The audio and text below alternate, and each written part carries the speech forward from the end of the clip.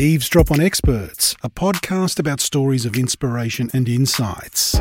It's where expert types obsess, confess and profess. I'm Chris Hatzis. Let's eavesdrop on experts changing the world. One lecture, one experiment, one interview at a time.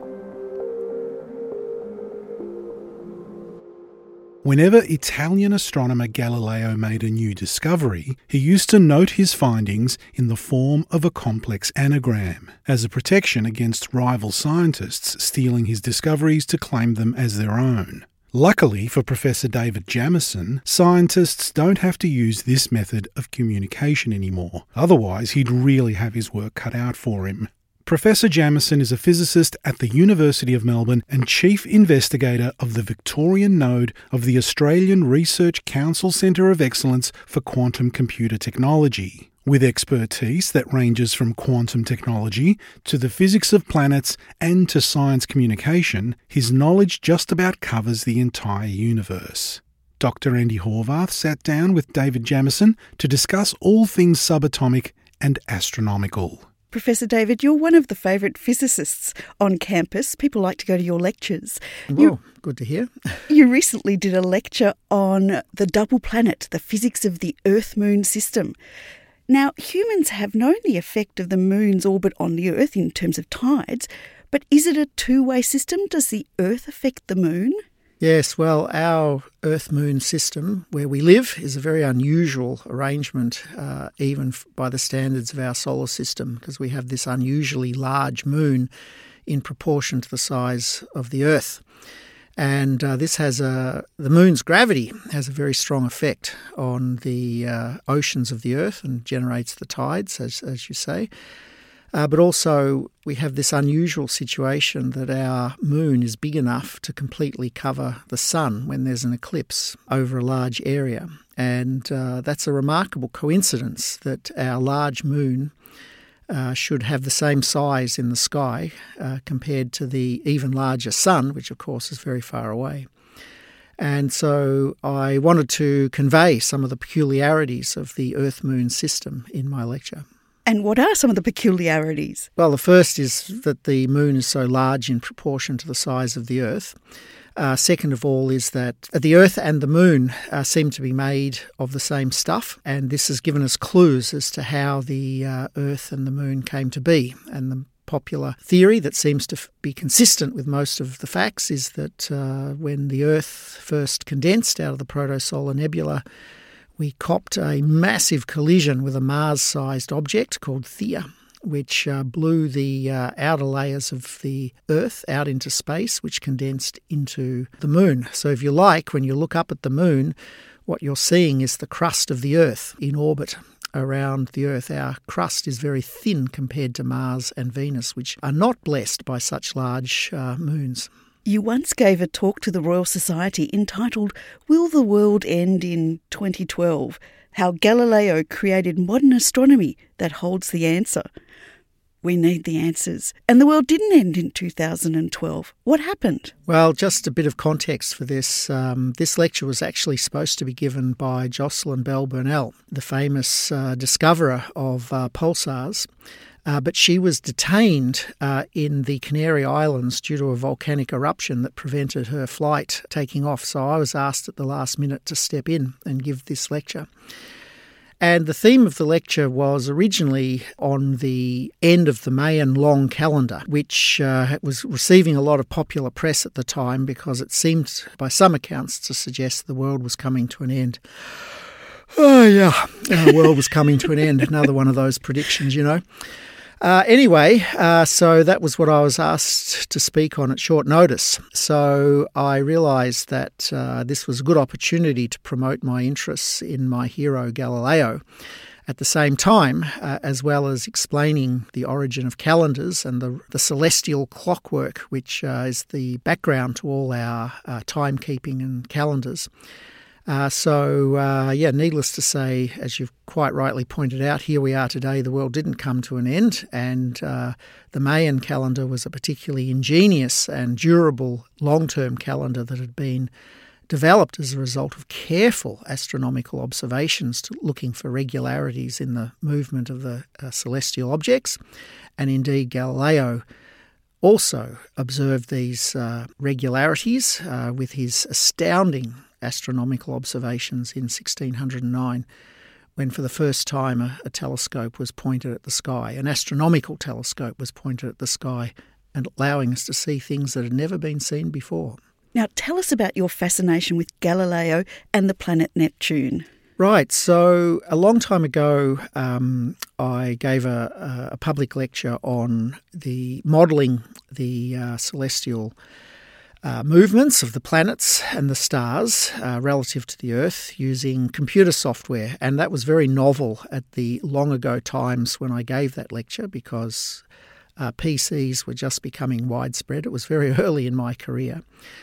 And to illustrate my lecture, I used one of these newly available planetarium software packages to model what Galileo saw through his telescope in 1609 up to 1613, because you could wind the clock back and see what the sky looked like 400 years ago. And there is an interesting anecdote associated with that, where was to reproduce the observations on the computer that Galileo made in 1612 and 1613, where he observed carefully the planet Jupiter and its 4 Galilean moons, which he discovered, never seen before because you can't see them with the unaided eye. And Galileo was a fanatic. He tracked Jupiter night after night, wrote down in his astronomical notebooks what he saw, the position of the planet and its 4 tiny moons, and he tried to understand what was going on, and he could see that these moons were orbiting Jupiter and, of course, not the Earth. And this was the first time an object had been carefully documented, or 4 objects carefully documented as rotating around an object other than the Earth, as was the theory, the geocentric theory at the time. And Galileo was a good physicist, so whenever, as he was tracking Jupiter across the sky, a star happened to drift through the field of view, because a planet, after all, is a wandering star, whereas a real star is fixed in the sky.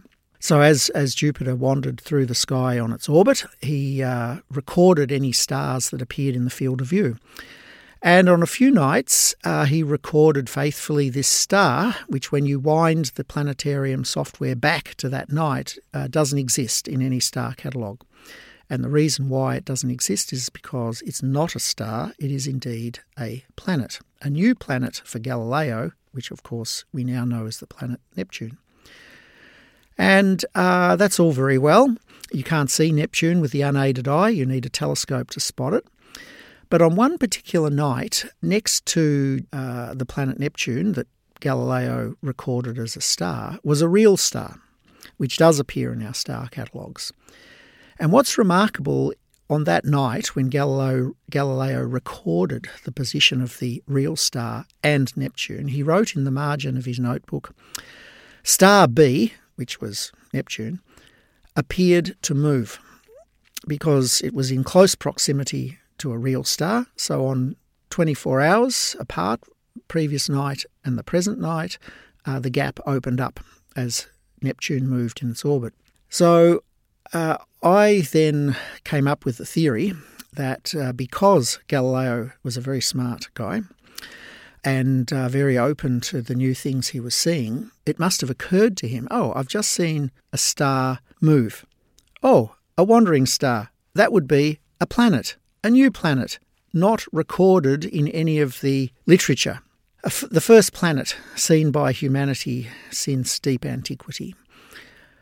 Right, that's good. Now, what shall I do with that piece of information? As he was observing Neptune, and he recorded it on several nights, not just one, and indeed the night where he saw it move, he had to move his telescope away from Jupiter, because this was all happening outside of the field of view. So he'd been tracking this object for a number of weeks.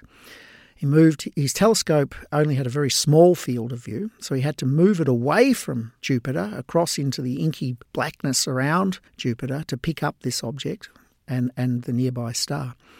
So he was following it, keeping an eye on it. My theory was that he must have known it was a new planet. But once it moved away from Jupiter, or rather once Jupiter moved away in its orbit, it would be very hard to find again. He didn't have a computerised pointing system, and he didn't know about Newtonian gravity, so he couldn't have calculated its orbit and predicted where it would be on a subsequent night. And eventually you'd lose it because you can't see it with the unaided eye, and without Jupiter to guide you to a particular point in the sky, you couldn't find it again. And Galileo, I think, knew that the night sky was not his personal property, and as a physicist, you can't use your own authority to say something is true.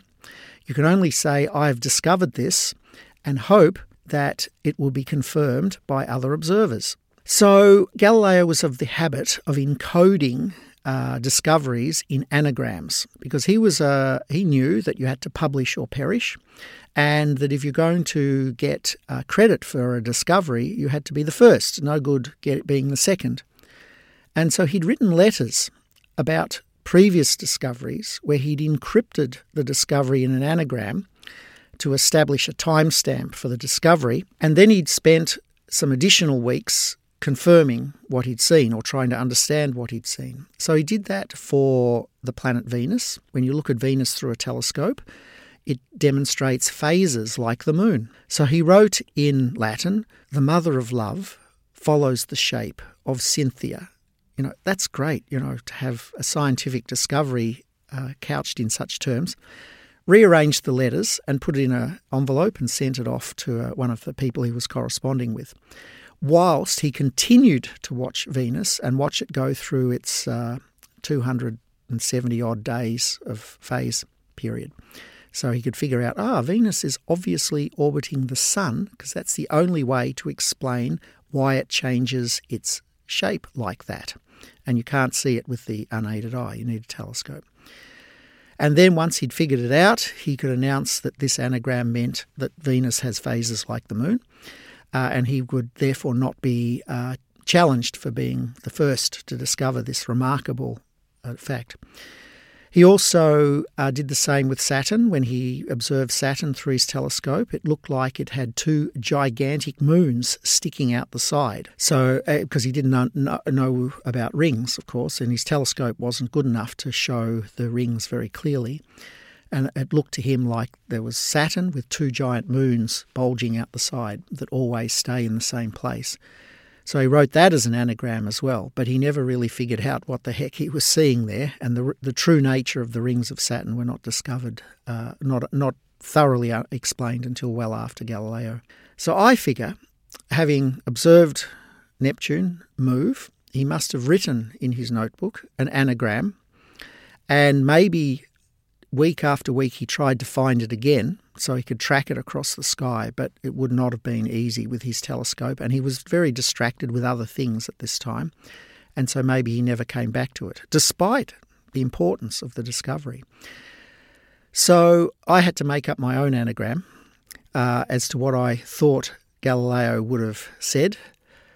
Above the King of Heaven, Jupiter, there is another wandering star, Neptune. So I translated that into Latin and rearranged the letters and said, that's the anagram that I'm looking for in Galileo's papers, but I never found it, despite looking somewhat intensively. So maybe my theory is wrong, or maybe it's still there in some letter yet to be discovered in the Galileo papers. Professor David, you're standing on the shoulders of giants. Indeed. And writing anagrams. You're an extraordinary physicist in the sense that you look out into the cosmos, but you also look into the atomic world. And I want to talk about your research in quantum physics and quantum computing. Mm-hmm. Now, quantum computing is kind of like a whole new ball game. It's not the zeros and ones. It's sort of like zeros, ones, and all of the above at the same time. So lower us in to quantum computing. Give us the 101 version that we can grasp your research with. Okay, so if we start first with classical computing, where we encode information as strings of ones and zeros, the binary system, the bit, either a 0 or a 1. At the fundamental level, that's how information is stored and processed in our conventional computers. Strings of ones and zeros go down the internet, and then they're reassembled into words and sounds and pictures and videos at the other end. And this has been a very successful approach and is largely responsible for shaping the modern world. So we now have this marvellous classical computer-based civilization where everyone is connected. But it's remarkable that the real world doesn't work by classical principles, as I've described, where you have a 1 or a 0 in your memory state.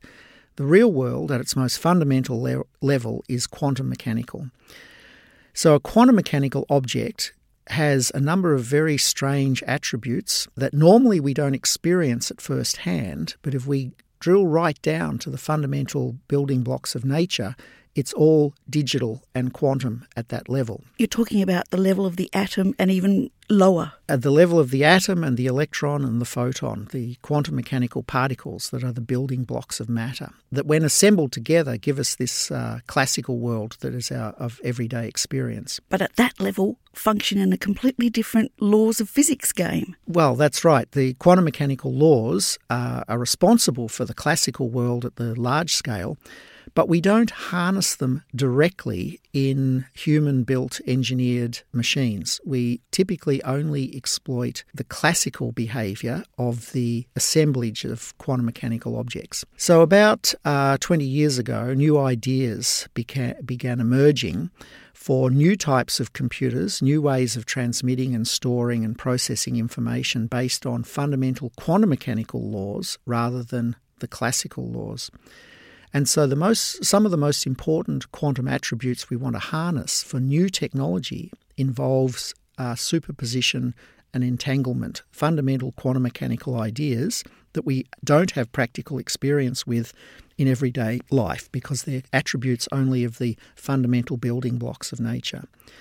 So this allows us to build machines, if we're going to be successful at harnessing these attributes, in which the information is encoded not as ones or 0, but ones and 0. So a quantum mechanical object can be in two states or two places at the same time.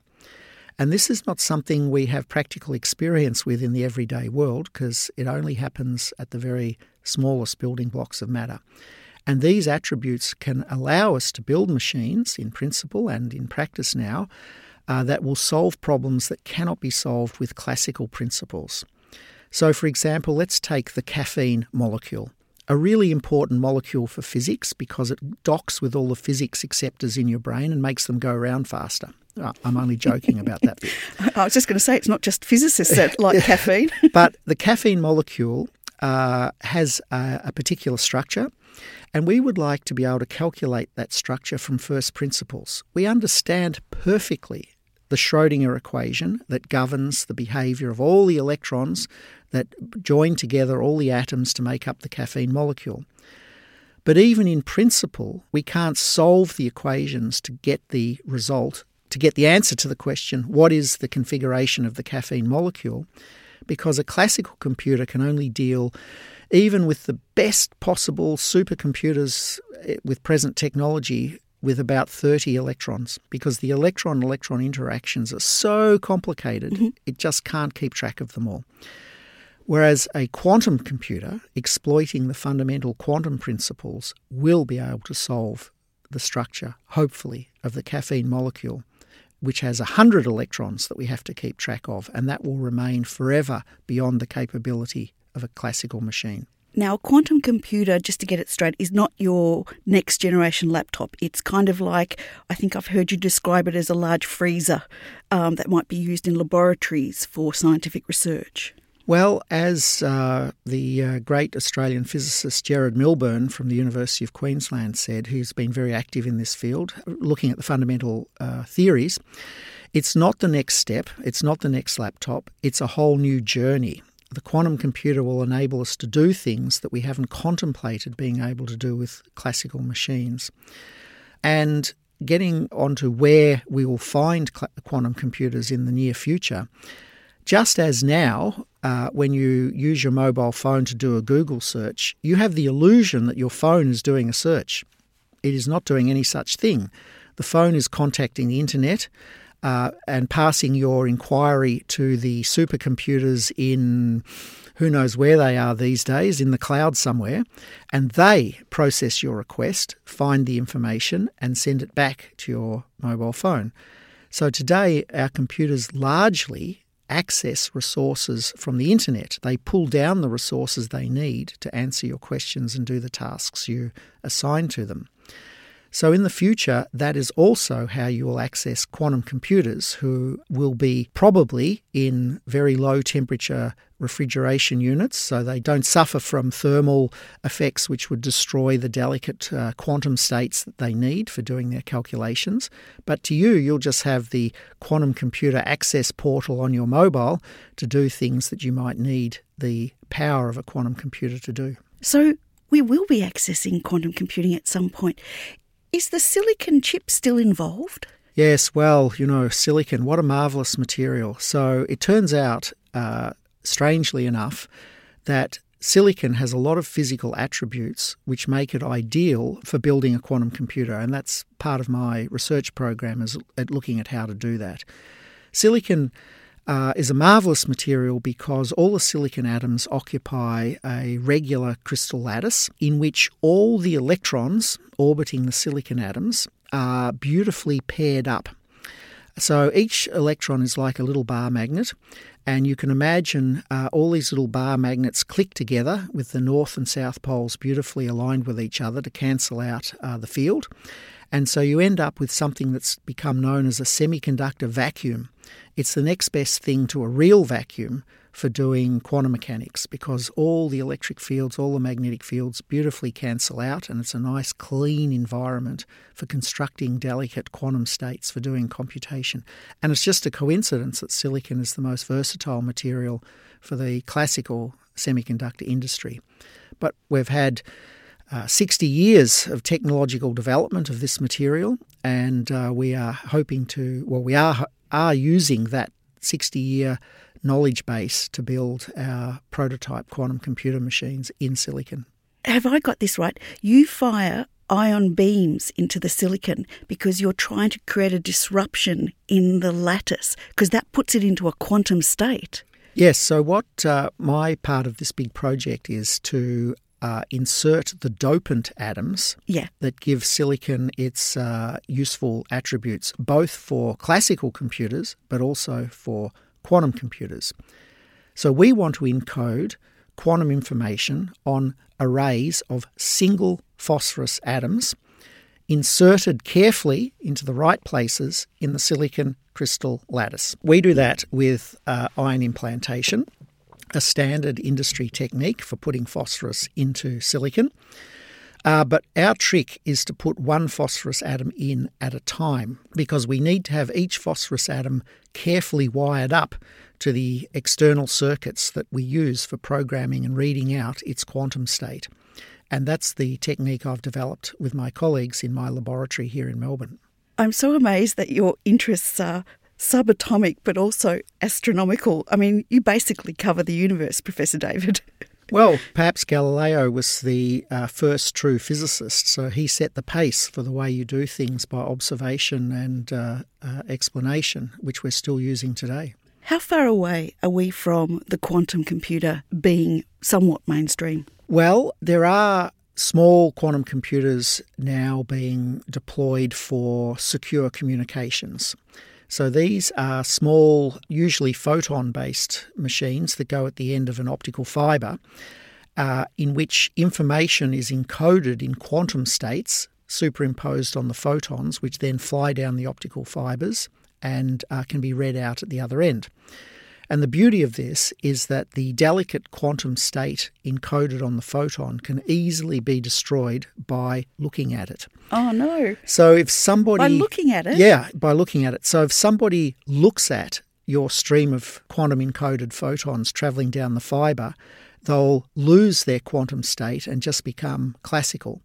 And this can be detected at the far end, and you know your message has been intercepted because it's gone classical instead of quantum. How can looking at it change things? Well, see, this is one of the great... Is this Schrodinger's cat? It is Schrodinger's cat. So most bizarre quantum behaviour vanishes when you look at it. So it's a bit hard to explain because we're not used to this in everyday life. But there's a very simple experiment, one of the foundational experiments of physics, which is called the Young's two-slit interference experiment, where you basically shine a light on a barrier which has got two scratches on it, two slits that lets the light through.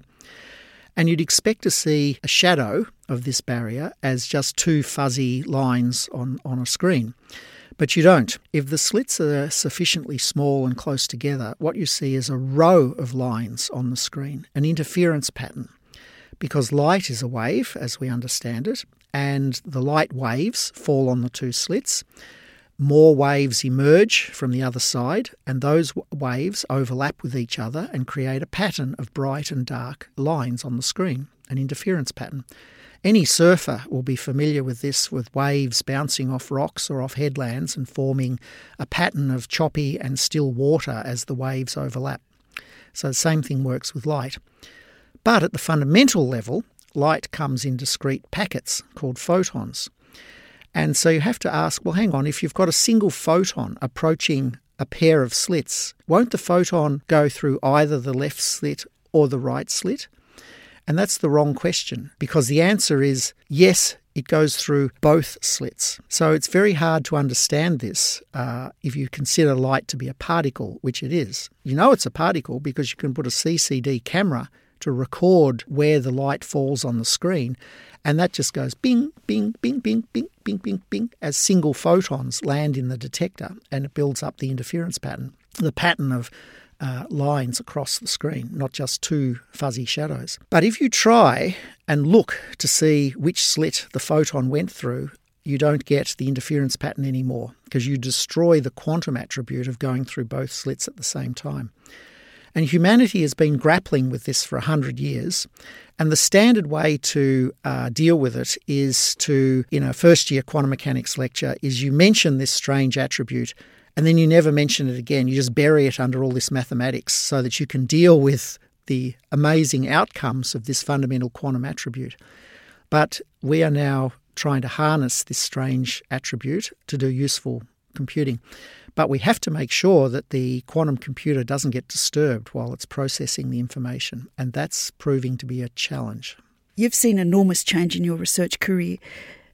What's been most surprising to you? Well, certainly the quantum technology revolution has been quite surprising. I didn't see that coming, but when I first heard about it, I was really excited about the potential. The computer revolution is sometimes called the first quantum revolution because silicon chips all use fundamental quantum principles right down at the fundamental level, but we only ever exploit them in classical ways with streams of ones or zeros. But the idea then of reprogramming such a device and rebuilding it so that it exploits the quantum principles to actually do the calculation rather than the higher level classical principles was really exciting to me, and that's what I've focused on for the last decade or more. This begs me to ask, though, Moore's law, if I think that's what it's called, where computing power doubles every 18 months. Is that the law? Isn't there a limit to that? Where are we with that? Yes, there is. This is a topic which we often discuss, the implications of Moore's law, the doubling every 18 months. So the idea is that, the practical result is that as you get more and more classical devices crammed into each square millimetre of your silicon chip, you can do more and more powerful things, process more information, process things faster, generate images more quickly for videos, and communicate faster through the internet. And as you say, Gordon Moore figured this out or put this out, I think maybe as a semi-humorous idea, with only two data points. The first two silicon chips, the second one was twice as powerful as the first one, and it took 1.5 years to build. So he said, well, let's extrapolate and assume this continues into the future. We make them smaller, we put more chips in, we double the number of devices, we halve their size, and this will give us more flexibility and versatility. And it's been continuing ever since the 60s when he laid it down. But it's pegging out because we're now down at the fundamental atomic limit. And you can't have half an atom. So you can't have a transistor made from half an atom because that's the end. And so that will impose a limit for that method of increasing the power of a classical computer. You might be able to increase the power by having more and more computers working together to do things more quickly or do more powerful calculations, like in a supercomputer. But as I've indicated, there are even limits to doing it that way because of the fundamental problem of the speed of light communicating from the left-hand side of the computer with the right-hand side of the computer. Plus, these supercomputers generate an enormous amount of waste heat, and the cooling problem might kick in even before the quantum limit imposed by the discrete nature of matter. But the quantum computer offers a way around those limitations. David, we've passed the 50th anniversary of Apollo. Any reflections? Well, as this was such a huge event for me and anyone who lived through it, I'm sure, from 50 years ago. I remember being sent home from school to watch Armstrong and Aldrin walk on the moon live on our grainy black and white television. What a wonderful experience that was. And even more wonderful to go out at night and look up at the moon and know there were two people there walking around. And that was truly astounding. No human in history had ever had that experience before. But the legacy of Apollo was not so much the dawn of the space age, but really the dawn of the computer age, because the challenge of getting people to the moon and back safely required machines of unprecedented power and complexity. And so the idea of putting a computer on a machine to control it was entirely novel, and they had to build the computer from scratch. It had practically no memory by modern standards, practically no transistors by modern standards, but nevertheless it was enough, and the drive to make that mission successful drove a lot of innovation in that area. And I would say this was the start of the computer age, because the success of the computers in controlling the machines and being a partner in the great enterprise then propagated out into the wider world, and we can't do without it anymore. There are too many of us, and we live such complicated lives. The computer is absolutely foundational, like air, water, and energy. You've got to have the computers, otherwise our whole society grinds to a halt. It's our extended phenotype, as the biologists say. Oh, yeah. Yeah, I know. It's part of our bodies. Professor Dave, what would you like us to think about next time we ponder the universe above and ponder the universe within our atoms? Well, that's a big question. How long have you got? So physics is sometimes described in terms of two frontiers. One frontier is cosmological. You look out into the abyss of space, an enormous scale of space and time. Keep it in mind that the light that we see comes from the distant past. In many of the objects in the sky that we can see at night, the light started millions and millions or even billions of years ago to be available to be seen on any given night. So that's a journey into the wide frontier as we explore the cosmos with ever more powerful telescopes and use the laws of physics as the guide to understand what we see. Gravitational waves, who would have thought 100 years after Einstein predicted them, eventually we would be able to detect them, and now we can listen to the cosmos as well as watch it with light. And the other frontier is the inward bound, the frontier into the atomic and subatomic building blocks of matter. And this is also providing new insights into the way the world works.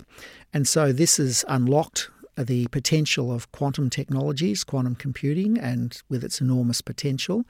But also there are a lot of things down at the subatomic level we don't fully understand. We have the standard model for particle physics that seems to explain very successfully the way matter works and interacts. But there are some nagging loose ends that need to be tidied up. And we have the precedent that 100 10 years ago, Einstein tugged at the loose ends dangling out of classical physics, and he caused it all to unravel. And it set us on a new journey into relativity and quantum mechanics that we're still travelling on today. And maybe, as we look down into the subatomic building blocks and tug at the loose ends that remain to be explained, new revelations will become available that'll be even more exciting than the ones we've discovered over the past century. Professor David Jamieson, thank you. Oh, you're very welcome. It's been great. Thank you to Professor David Jamieson, physicist at the University of Melbourne. And thanks to our reporter, Dr. Andy Horvath. Eavesdrop on Experts, Stories of Inspiration and Insights was made possible by the University of Melbourne. This episode was recorded on July 16, 2019. You'll find a full transcript on the Pursuit website. Audio engineering by me, Chris Hatzis. Co-production, Sylvie Van Wall and Dr. Andy Horvath. Eavesdrop on Experts is licensed under Creative Commons Copyright 2019, the University of Melbourne. If you enjoyed this episode, drop us a review on Apple Podcasts and check out the rest of the Eavesdrop episodes in our archive. I'm Chris Hatzis, producer and editor. Join us again next time for another Eavesdrop on Experts.